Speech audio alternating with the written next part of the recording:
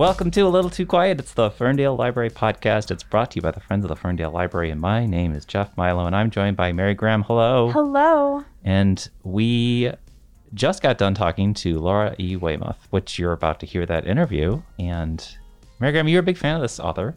I am, yes. I've been a big fan since her debut novel, The Light Between Worlds. Which we talk about. Which we do talk about. But this is primarily a book to discuss her latest novel, A Consuming Fire, which is her fourth book. So she has many books. You're going to be so excited, dear listener. After you listen to this podcast, you're going to be like, oh my gosh. Yes. I need to read her stuff. Luckily, 4 whole books, because by the time this episode airs, her fourth book will have been released. It will be available to you. It will be here at the Ferndale Area District Library. Tell listeners about A Consuming Fire. This is sort of an alternate history set in a land known as Wetherell. Yes. If I'm saying that correctly. Yeah, so... Didn't listen to the audiobook.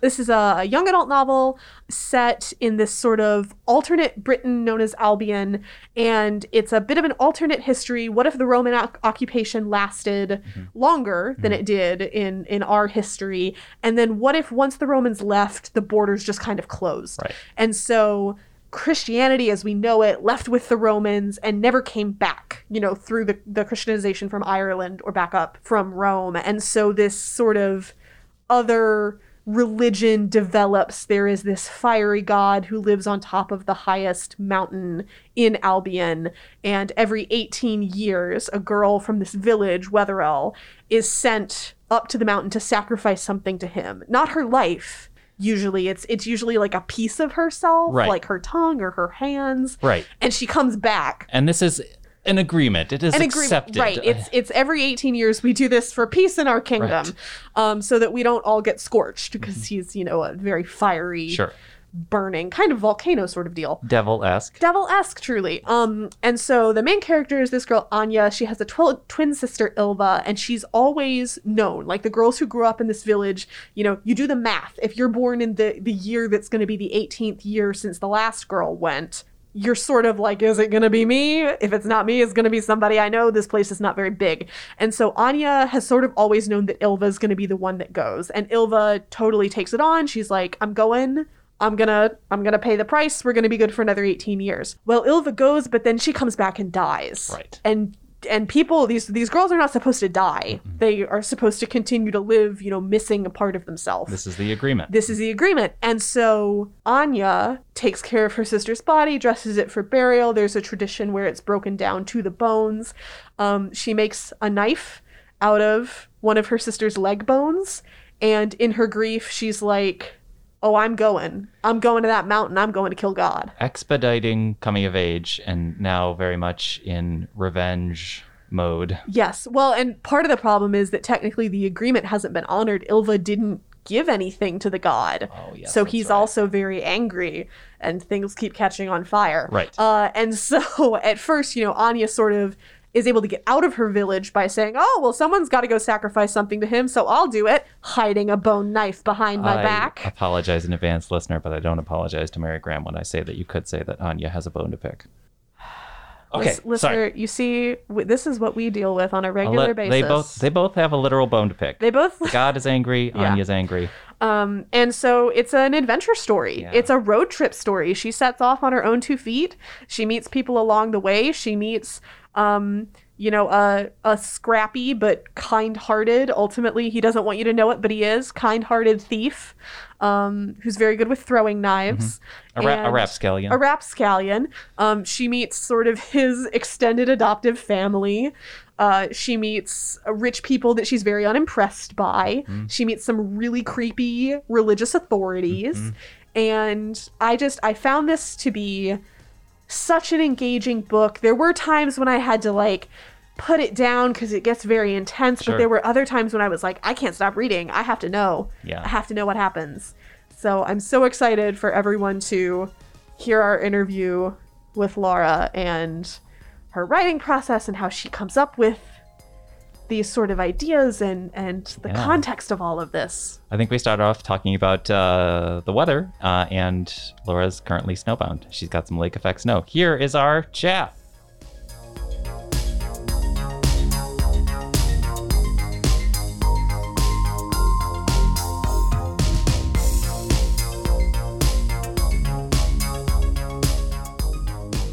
Thanks for joining us. How are you? Oh my goodness, thank you for having me. I'm great. We got like a huge downfall of lake effect snow last night, and I'm a snow baby, so I'm super excited. We've sort of gotten constant flurries here. It's only just sort of starting to accumulate. And I have a coworker who is very much also a snow person. So he's been like going out into the library courtyard on breaks and just sort of spinning I love around. it. And in the children's room, I'm one of the youth librarians, and luckily in the children's room, we have these enormous windows. So whenever there is weather of any kind, people just flock to the kids' corner to go look at it, like big storms, any kind of snow. So it's we just all kind of emerge from our offices, like, woo, pretty. So, I'm a snow person too. It's wonderful. I mean, a library is the best place to enjoy any sort of weather, so. It really is. We have a fireplace as well.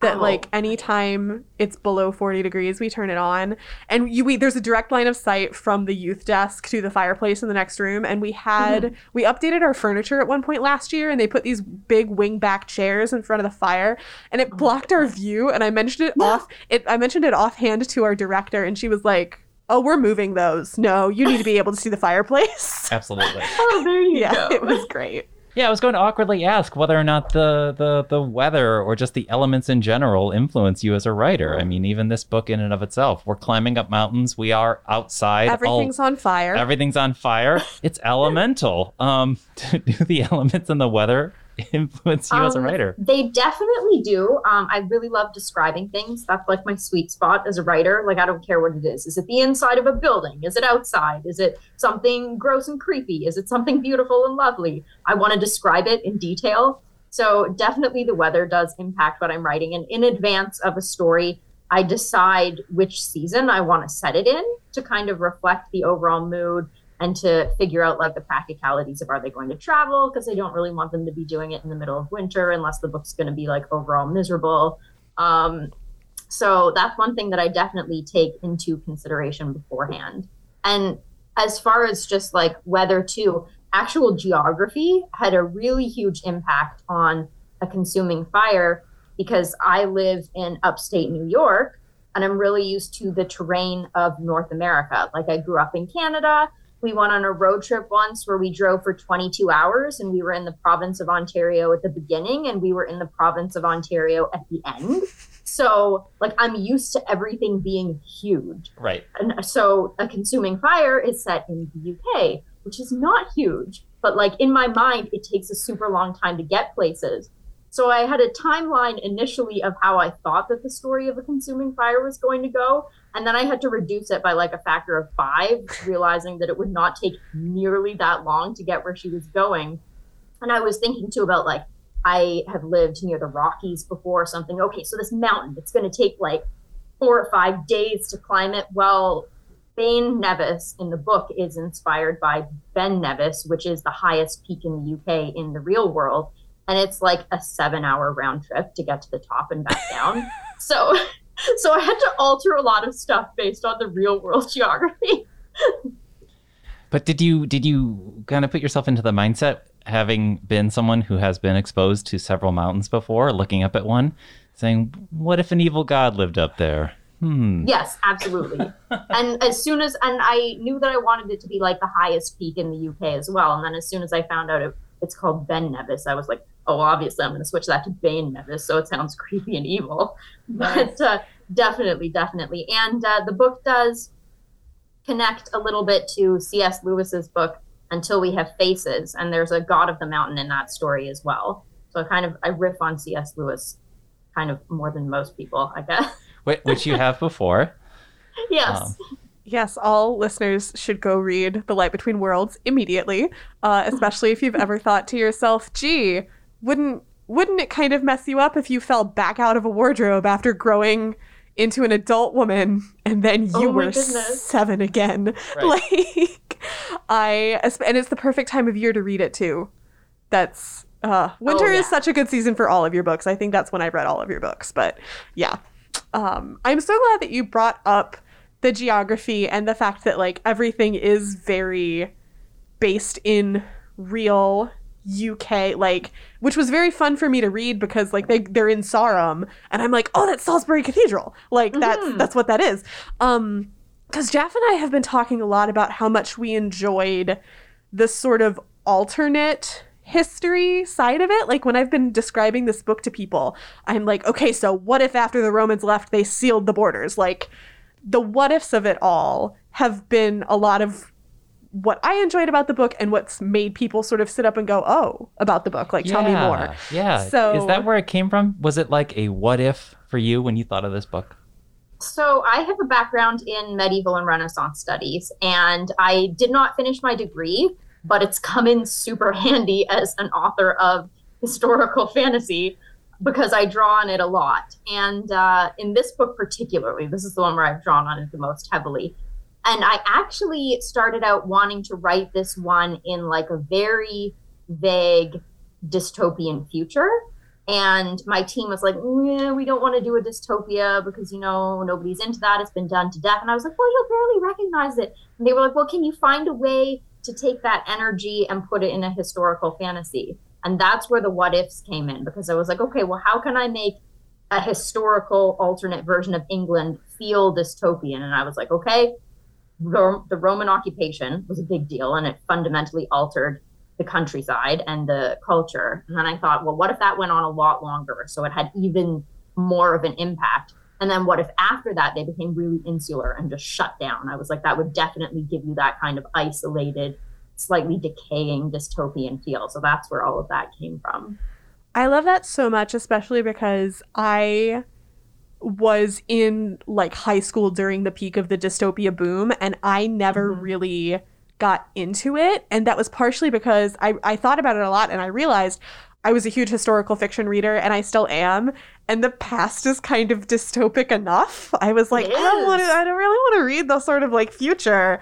I want to read like, I don't know, the Great Fire of London or something like that. So this is how it actually was. This is how it actually was. Well, and my preferred flavor of dystopia has always been one where they don't have the advanced technology. Like we've regressed and the technology is not available, which is weird because I love sci-fi and Star Trek, but it's not something that I enjoy as much in like a more fantasy setting. Well, and I always like the backward, like we've gone backwards. And that is so key to this book, I think, because like the reveals in that, like you go in thinking, I don't know how much we want to spoil. Not too much. But not too much because the book's just come out. It's not even out yet. We want people to read it. But the reveals in this book that come that like are a product of the isolation, and like there's no way that Anya would know these things.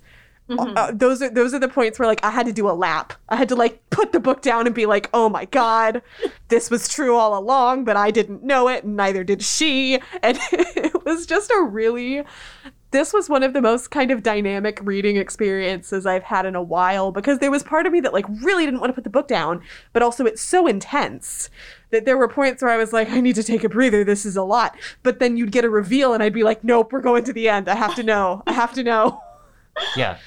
Well, it's incredibly well paced. I'm so glad, because I really enjoyed putting this book together, and I like to layer things. Like I'm a bit obsessive when it comes to like subtext and making sure that things come full circle, and you get like that satisfying aspect of the book that really what I think of as is rewarding rereading. Like I want you to be able to read the book the first time, realize all these things, and then if you go back the next time, you'll see all the instances where it was seeded in and you didn't notice it the first time around. I love that because I'm a big rereader. All of my favorites I go back to again and again. So as a writer, I always like to put in things that will reward people who do that, so that it's not a book that you just want to read one time. You want to come back to it and see, okay, well, where did this tie in before? So I really enjoy layering things like that into the stories. I have so many questions. So what was key to getting into the mindset of Anya? Anya was very easy to get into the mindset of, because it is basically, I mean, you can read it as a very straightforward girl sets out on a revenge quest to kill a god, but I mean, there's a significant portion of the readership who are going to realize that this is a book about religious deconstruction. And so that's something that I've dealt with in my own life. I was raised in strict evangelical churches. And obviously you come to a point where you realize, well, there are certain aspects of this belief system that are really destructive and that are very damaging to large swaths of humanity, and basically view them as expendable and as sometimes fundamentally wrong for who they are. And I wanted to write fantasy for teens because that's the lens through which I always viewed things as a teen, that digs into that and that shows that this is wrong and there are ways out of it, and there are ways to find community, and there are ways to find hope. And especially for teens who are still stuck in it at that point in time, I wanted to be able to offer that to those readers. Yeah, I don't know how radical this should or shouldn't be, but this is a book that, for me, encourages a teen reader, and any reader, adult too, to ask questions. Yeah. Just ask questions. And I mean, question the authority. What I loved about it is the nuance of it. Like, something that sometimes frustrates me is when folks who quite understandably are going through their deconstruction experience, you know, can tip into kind of all religion bad, or like all organized religion sort of deal. And I felt like there was so much nuance in this book, and a lot of that comes from the crucifix that they don't know that is a crucifix, that's like washed up from, I don't know, Ireland or wherever, is sort of having the normal Christianization history. And I love that they look at it and they go, oh, it's a man suffering. That's a nice change. And that for me is just like, okay, like, it's the whole, like, there's something else out there. And it's the system that we're in that is the problem. It's not. Sure. It's, you know, oh, I had something. I had it. I lost it. Edit this part out, Jeff. No, that's okay. Well, take us through more of these what ifs, though. To set the story up, this is a situation where two sisters, one has to go off for the sacrifice, but tragedy ensues. So what if the authority that already asks something takes more? What if the reserved introvert has to become the extrovert? What if we start questioning superstition? Was it like a cavalcade of what ifs for you, Laura? It was, and it started with a really specific, really small what if, which is that there's a dog in the book. There's this dog called Midge, and she's this fuzzy, happy-go-lucky herding dog, essentially. And I have a Shetland sheepdog named Fred, and he is what started the whole book and why there is a dog in the book. Thank you, Fred. I was walking him through the woods out behind our house, and he was bounding along ahead of me. And I was thinking, you know, what if I was a book character walking? Where would I be going right now, walking behind this dog that's bounding along ahead of me? And then the phrase, the ones who went, popped into my head. And I was like, okay, well, if there's this group of people called the ones who went, and a girl who is about to become one of them, where did they go and where is she going? And they've obviously, they would have a reason to go. And I thought, well, they probably come back if people are referring to them as the ones who went. And I was like, so what's the whole story around that? And the whole thing just grew out from there. So it started with a what if, and then there were just a whole lot more that I added in. That's great. I remembered what I was going to say, which is about sacrifice. And that I think you do such a fantastic job, both if, you know, you're reading this just sort of on one level for plot, but also if you're also reading it about religious deconstruction. Because sacrifice, particularly in women, is so valorized. And I mean, this is something that I even, like, I'm a practicing Christian myself, and that's something that I even struggle with because it just feels different. Even when I'm like, okay, like, sacrifice conceptually, you see it in some ways. You think about that washed up crucifix, and again, it's like, oh, again, it's nice that it's a man doing all the sacrificing. But in your own life, you're like, well, you're already expected to sacrifice so much by, like, patriarchy anyway. So how do you deal with that in your own religious life? And I loved, like, how sort of in your face you make it. I mean, these women are coming back without hands or tongues or eyes or the ability to have children. Like, the demands are very obvious, and in some ways I think it's like makes it worse than if they just like all went up to the mountain every 18 years and you knew you were never going to see them again. So I really liked that sort of like difference from what I normally see in stories like this, like something like Uprooted, which is another book I really love, where, you know, well, I guess those girls do come back, but they're so refined and they don't really fit in. But it is sort of like you never really expect to see them right the same way again. So I wanted there to be like a really physical and visceral manifestation of what these women had done and what the system that they live within had taken from them. Because so often we don't see it and it gets brushed under the carpet and it's baked into our culture. It's not just a religious thing. Like I'm a mother and a huge part of like mom culture is, okay, well, you're going to do it all and you're never going to complain and you're going to give your kids the best possible life. And you are not allowed to require things for yourself within that. And you just give like piece after piece after piece after piece. And you're viewed as a bad mother if you don't do that. So the concept of female sacrifice is just like built into our culture. It's not even just a religious thing, although many religions do feed off of that as well. So I wanted to make it like really just in your face in the book and like impossible to avoid confronting. And there's actually an old, somewhat less popular fairy tale called The Handless Maiden. And it's about this woman who is a mother who ends up losing her hands and just terrible things happen to her throughout the course of the story. So I wanted to basically have an avatar for her within the book, which is Anya's mother who lost her hands to the god of the mountain. I also think about how the wear and tear might be internalized or the trauma might be here, and you're seeing this wear and tear literally with missing limbs. Mm-hmm. Yeah. In terms of what religion might do to people. Right. So. Right. I also want to talk about the anger in the book. The rage. Yay. And also the bone knife. And bone. Yes. So the bone knife. So the story, I have to admit, as I was reading this book, I would occasionally, I'm in the youth services office. I occasionally do a lap back to the circulation and reference office and pass one of my friends who works in circulation. I'd stop at her desk and I'd be like, she's got a bone knife. It's made from her sister's femur and she's off to kill God. And my friend was like, oh my God, I can't wait until this book comes out.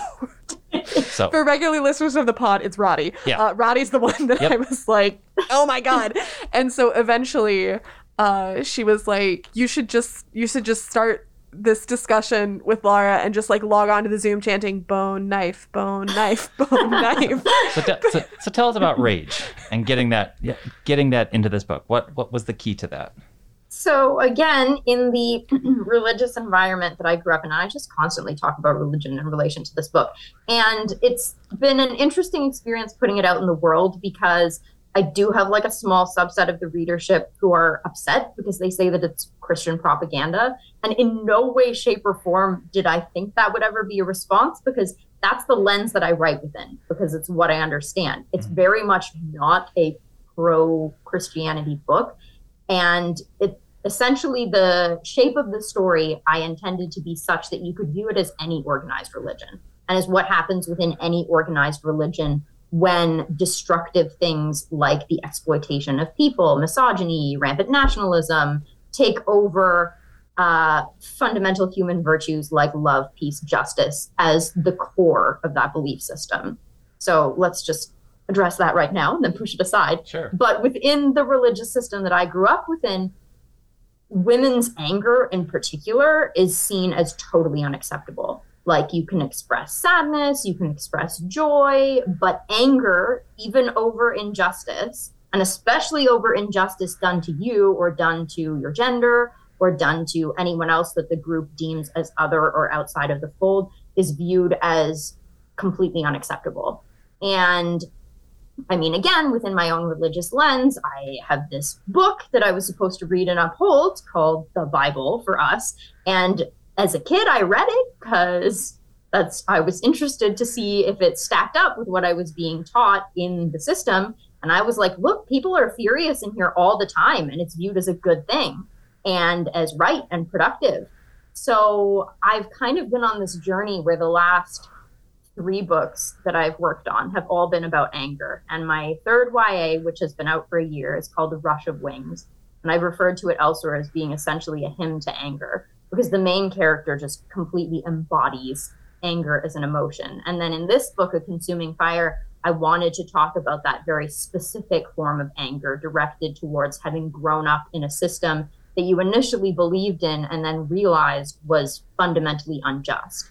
So this is the one that deals with that. And it's just sort of a theme that I've been exploring really in depth for the last few years. And I came up with the idea for both A Rush of Wings and A Consuming Fire in 2016, at which point I think a lot of people were angry about a lot of things. And A Consuming Fire 2 was born out of the Me Too movement and its corollary, which was called the Church Too movement, which was about sexual assault within the Christian church and how it had all just been brushed under the rug for years and years and years, despite the fact that it's supposed to be a safe environment. So I had a lot to be angry about, and I wanted to find a productive way to channel it and to give people a lens through which to see, okay, if I'm angry as well, that's okay. And that can be a good and right and valuable thing. I'm so glad you brought up A Rush of Wings, because as soon as you were doing promos for that book and you were like, oh, it's my anger book, I was like, one click. And I gave it as Christmas gifts to a lot of my friends who were also like angry young women. I was like, behold, a book for us. And so what I loved about reading A Consuming Fire, right after that one, is that like, yes, Ravenna in A Rush of Wings is so angry, and I love it. Makes her so stubborn, and she's like, oh, I'm going to win out of spite, which is something I deeply identify with. But I also loved that with Anya, it's not that her rage comes and goes, but it's not a straightforward journey. That's a very kind of, I feel like, circular, cyclical process of that kind of deconstruction of like realizing something's wrong, but it's not that easy. Like, you have the push and pull of like, this is what you've known your entire life. This has been the core of your worldview. And so I love that for her, it's like, there's sort of always these like banked coals, and they grow, they recede as things happen to her, but they're what allows her to, I don't think it's too much of a spoiler to say, triumph in the end. Yeah. And I just loved that a lot. That's like, anger can be central to your story, and it still has a lot of different dimensions. And of course, different characters are going to experience it differently. Right. Anger. Well, yeah. And it was interesting to contrast the two, because Rowena, like, that's her whole temperament and her whole persona, is she's just like a fundamentally short-fused person. And she's still valuable and wonderful in her own right, and able to demonstrate mercy and self-control and discipline and love for others, while that is a huge aspect of who she is as a person. Whereas Anya, I would not describe as an angry person at all. Temperament-wise, she's very meek. She's quite shy. She can be a little bit passive, but circumstances have created this within her, like this well of anger that has risen up because of the injustice that she sees. And it is something that she draws strength from, and that fluctuates throughout her journey, but that is sort of like a constant for her. And it's the thing that pushes her out of her initial environment towards her ultimate end and the triumph that you talked about. So it's a really, really productive thing for her. Yeah. I do love what you say about reading the Bible and being like, what do you mean people are mad in here all the time? Like, Yael puts a tent peg through a guy's head, and she's the heroine of that story. So it's like, oh, biblical womanhood? Cool. Let me grab my tent peg.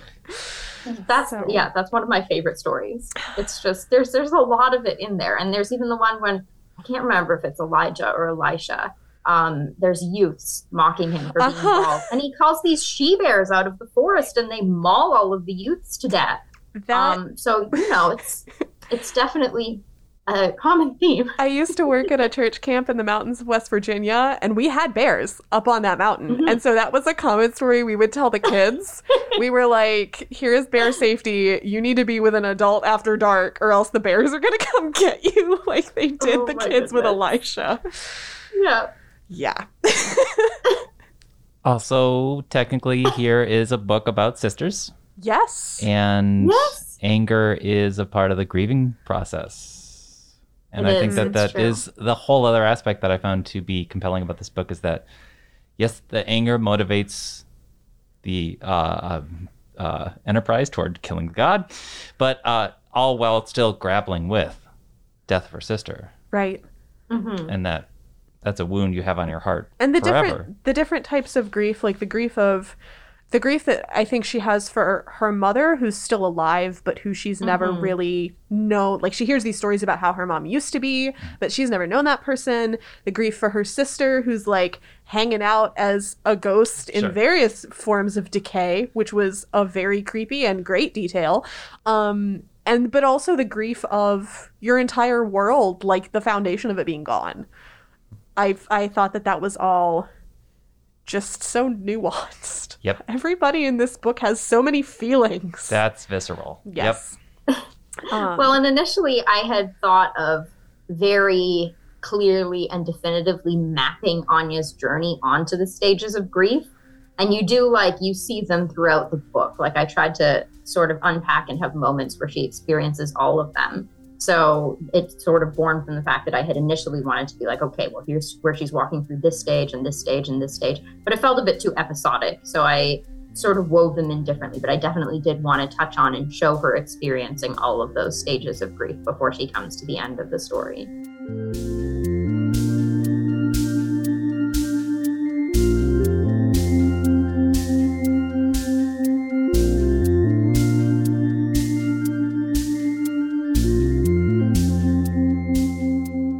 I want to talk about Tyrion.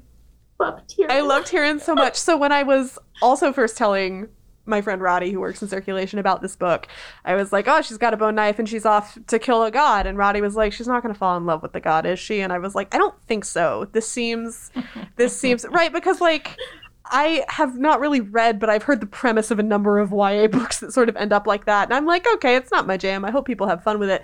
But as soon as Tyrion came on the scene, I was like, nope, Roddy, there's an intrepid thief with throwing knives. And she was like, thank God. I'm realizing I have a thing for characters who have knives, because I also really, really love the Queen's Thief books. And there's in the fourth one, there's a scene where Eugenides is telling one of his younger friends, like, oh yeah, like my wife the Queen and I have matched daggers. I gave that to her as a wedding present, so that if like she ever feels the need to assassinate me, at least it's one that I have a matching dagger with. And he's saying it with stars in his eyes. It's very romantic. And his younger friend Sophos is like, what the heck, what the heck. But I realized relationship goals. Literally. Everybody go read the Queen's Thief series. There's going to be a central romance and you're going to be like, how did Megan Wayland Turner convince me of that? But she's that good. So anyway, so I was very excited. So Laura, your thoughts on knives? So I watched just hours and hours of YouTube videos about knife making and knife throwing in order to write the book most effectively. Amazing. I did not have any thoughts on knives beforehand and still don't have a super lot of strong feelings about them, but I know a fair bit about them now. Yes. So, yeah, because there's a lot that goes into it. I don't want to keep them around or anything, but it's the competence of a character who has them and who, is like, here is this, sharp-edged thing that weird. I love that the paradox of knives are actually safer the sharper they are. Like a blunt knife is worse for you, is more likely to cut you in a kitchen than a sharp one. Exactly. And again, just the competence of like this thief who is really good at throwing knives really close to people without hitting them. Tell us about creating that character. Yeah. So almost every book that I have, there's a character who just walks onto the page as I'm drafting it. I'm like, hello, here you are. And they come in sort of fully formed just as they are. And for this book, Tyrion was that character. I was writing Anya out on her journey. She's walking along with Midge. It's early on in the story. She's just like emerged into the wide world from the forest for the first time. I was like, well, she should meet somebody who's an obstacle and who's going to be, some sort of difficulty along the way.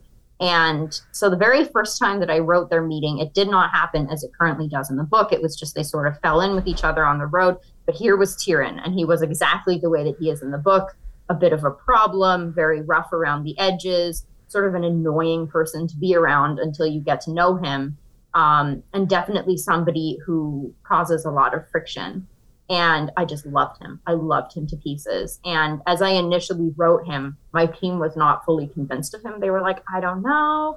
He's a bit edgy. He's a little bit gross.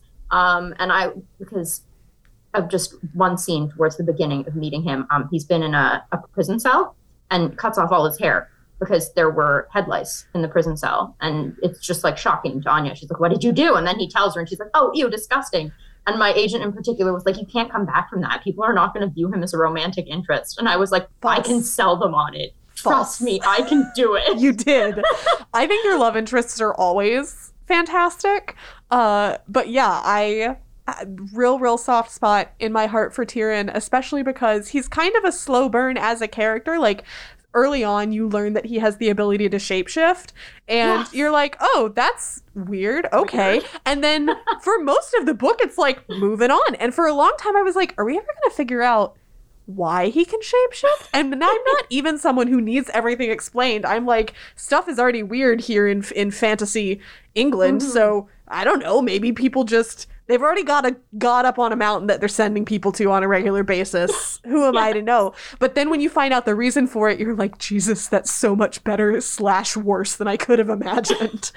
So, and it came, I mean, I'm just so impressed by the structure and the pacing of this book, because every time I thought I knew what was up, it was like one more piece of information, and I was like, you're kidding.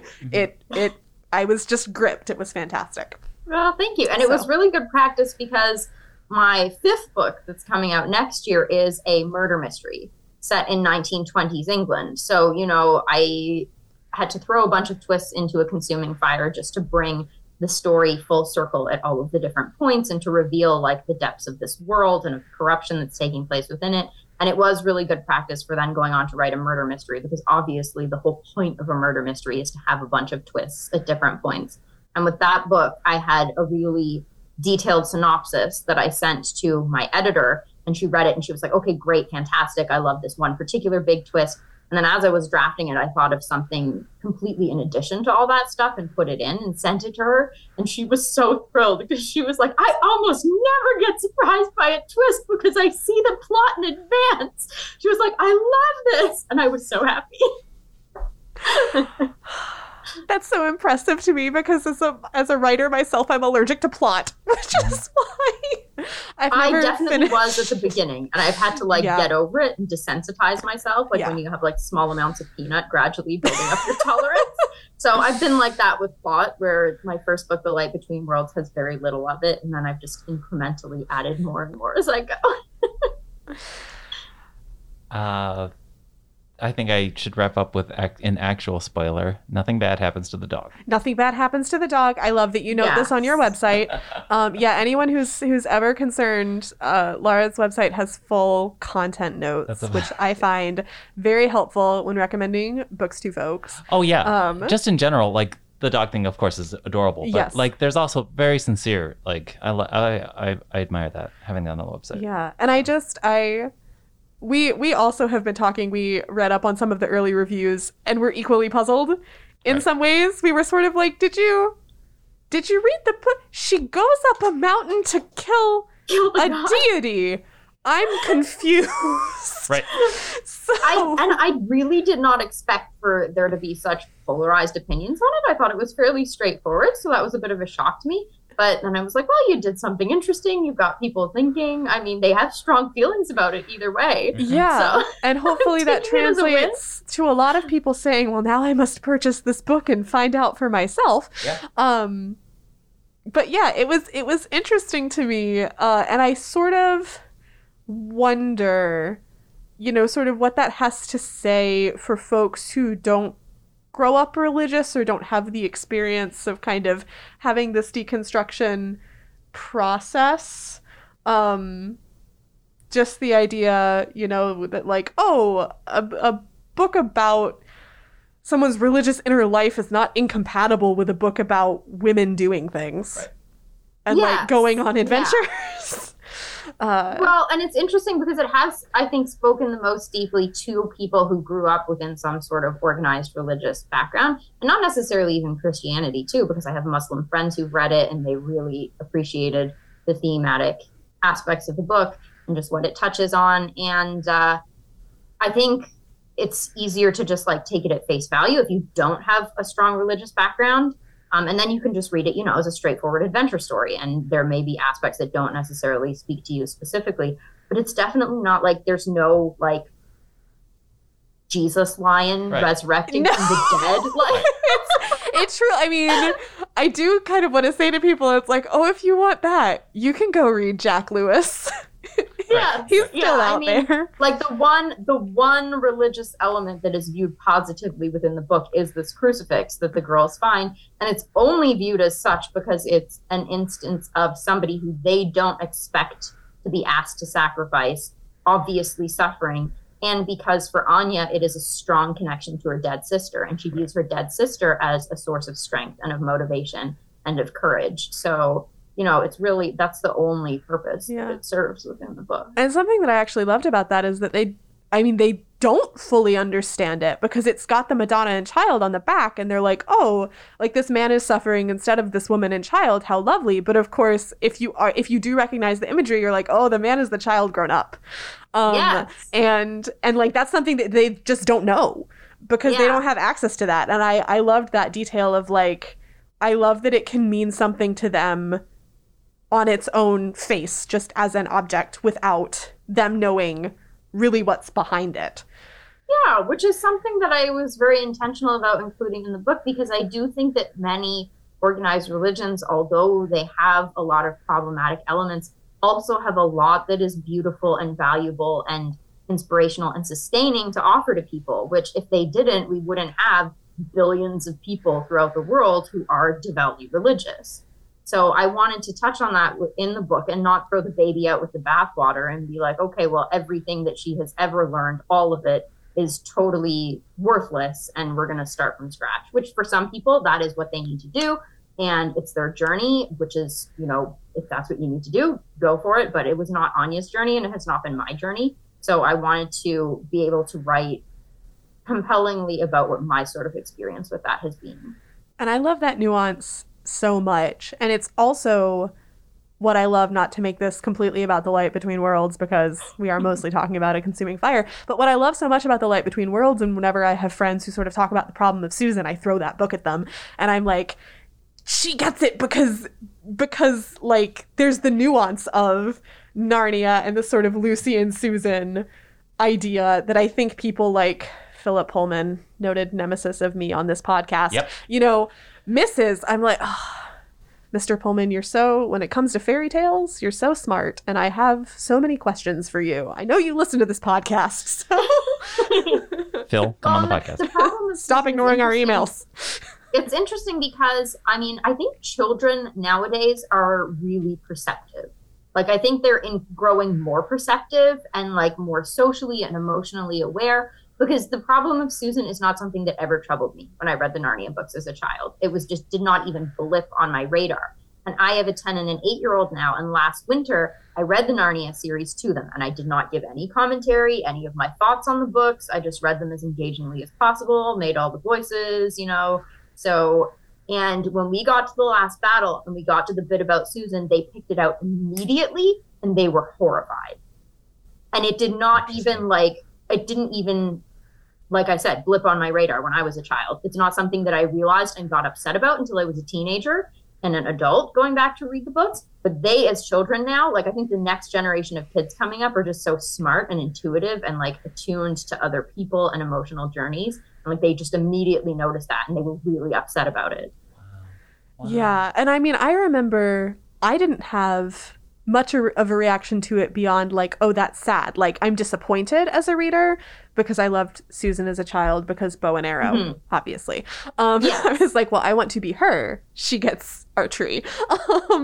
But as I've gotten older and done more children's literature like study, you know, I realized that like what C.S. Lewis is doing is giving her his arc, because her whole thing is like, oh, I'm so grown up. I'm too grown up to be a child or believe in childish things, which is part of why he left the church as a young man.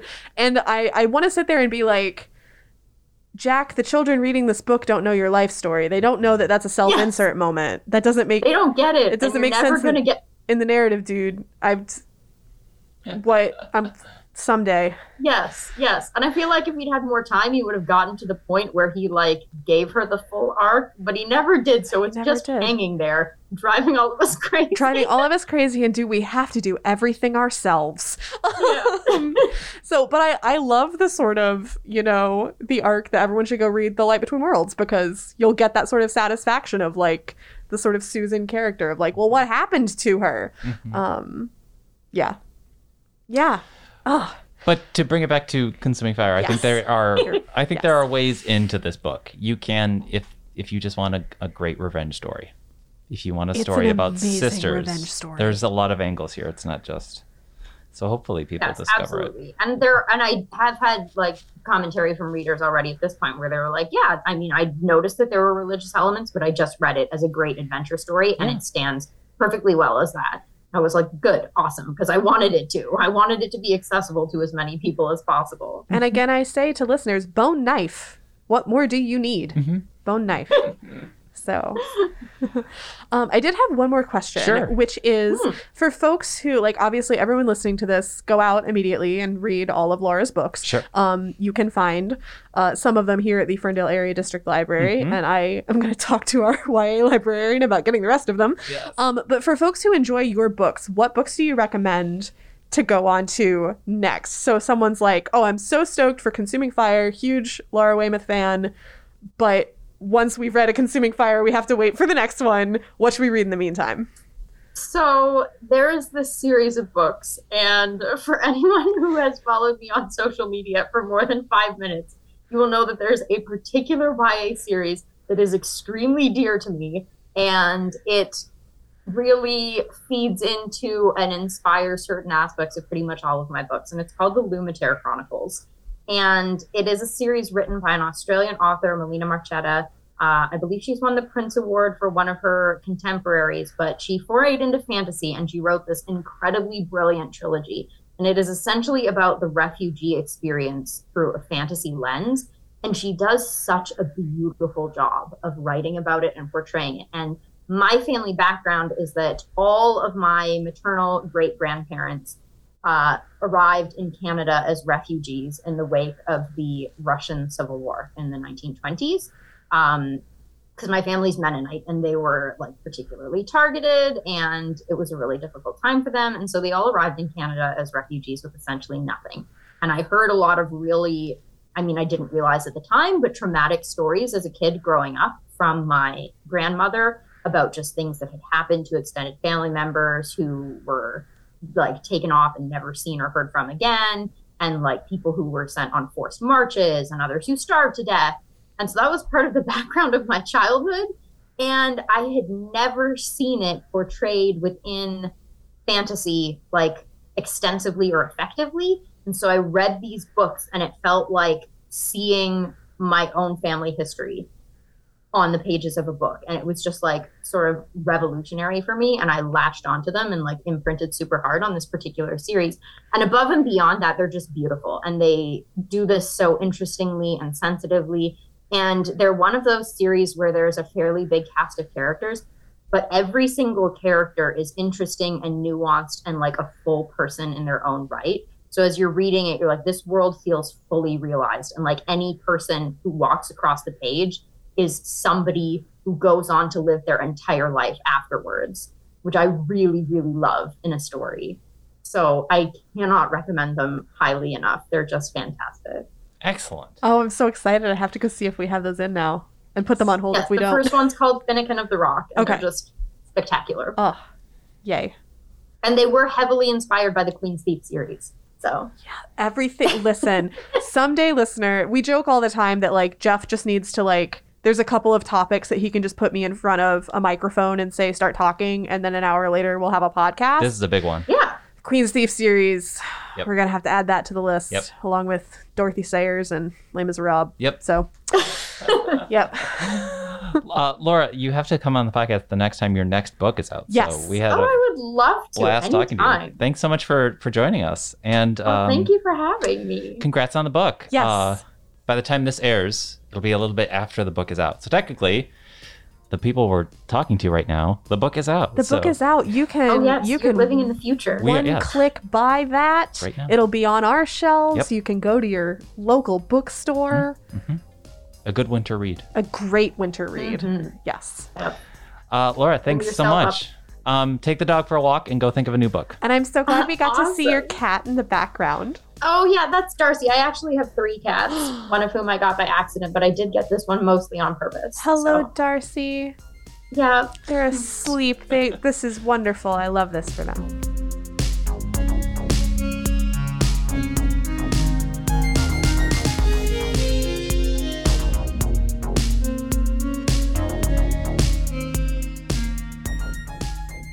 And that was our chat with Laura E. Weymouth. You will have more info to find in our show notes about her other books, including Light Between Worlds. Yes.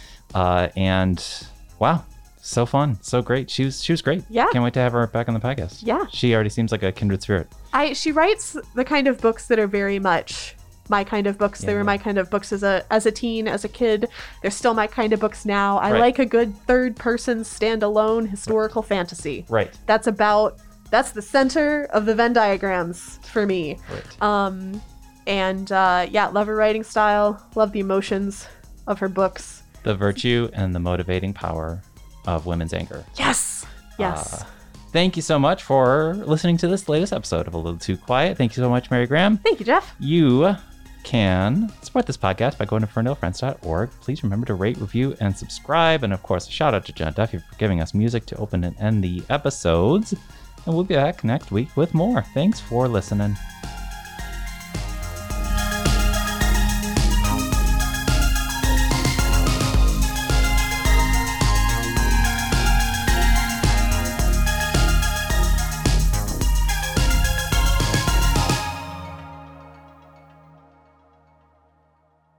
Keep your headphones on, because we have more to do. We do.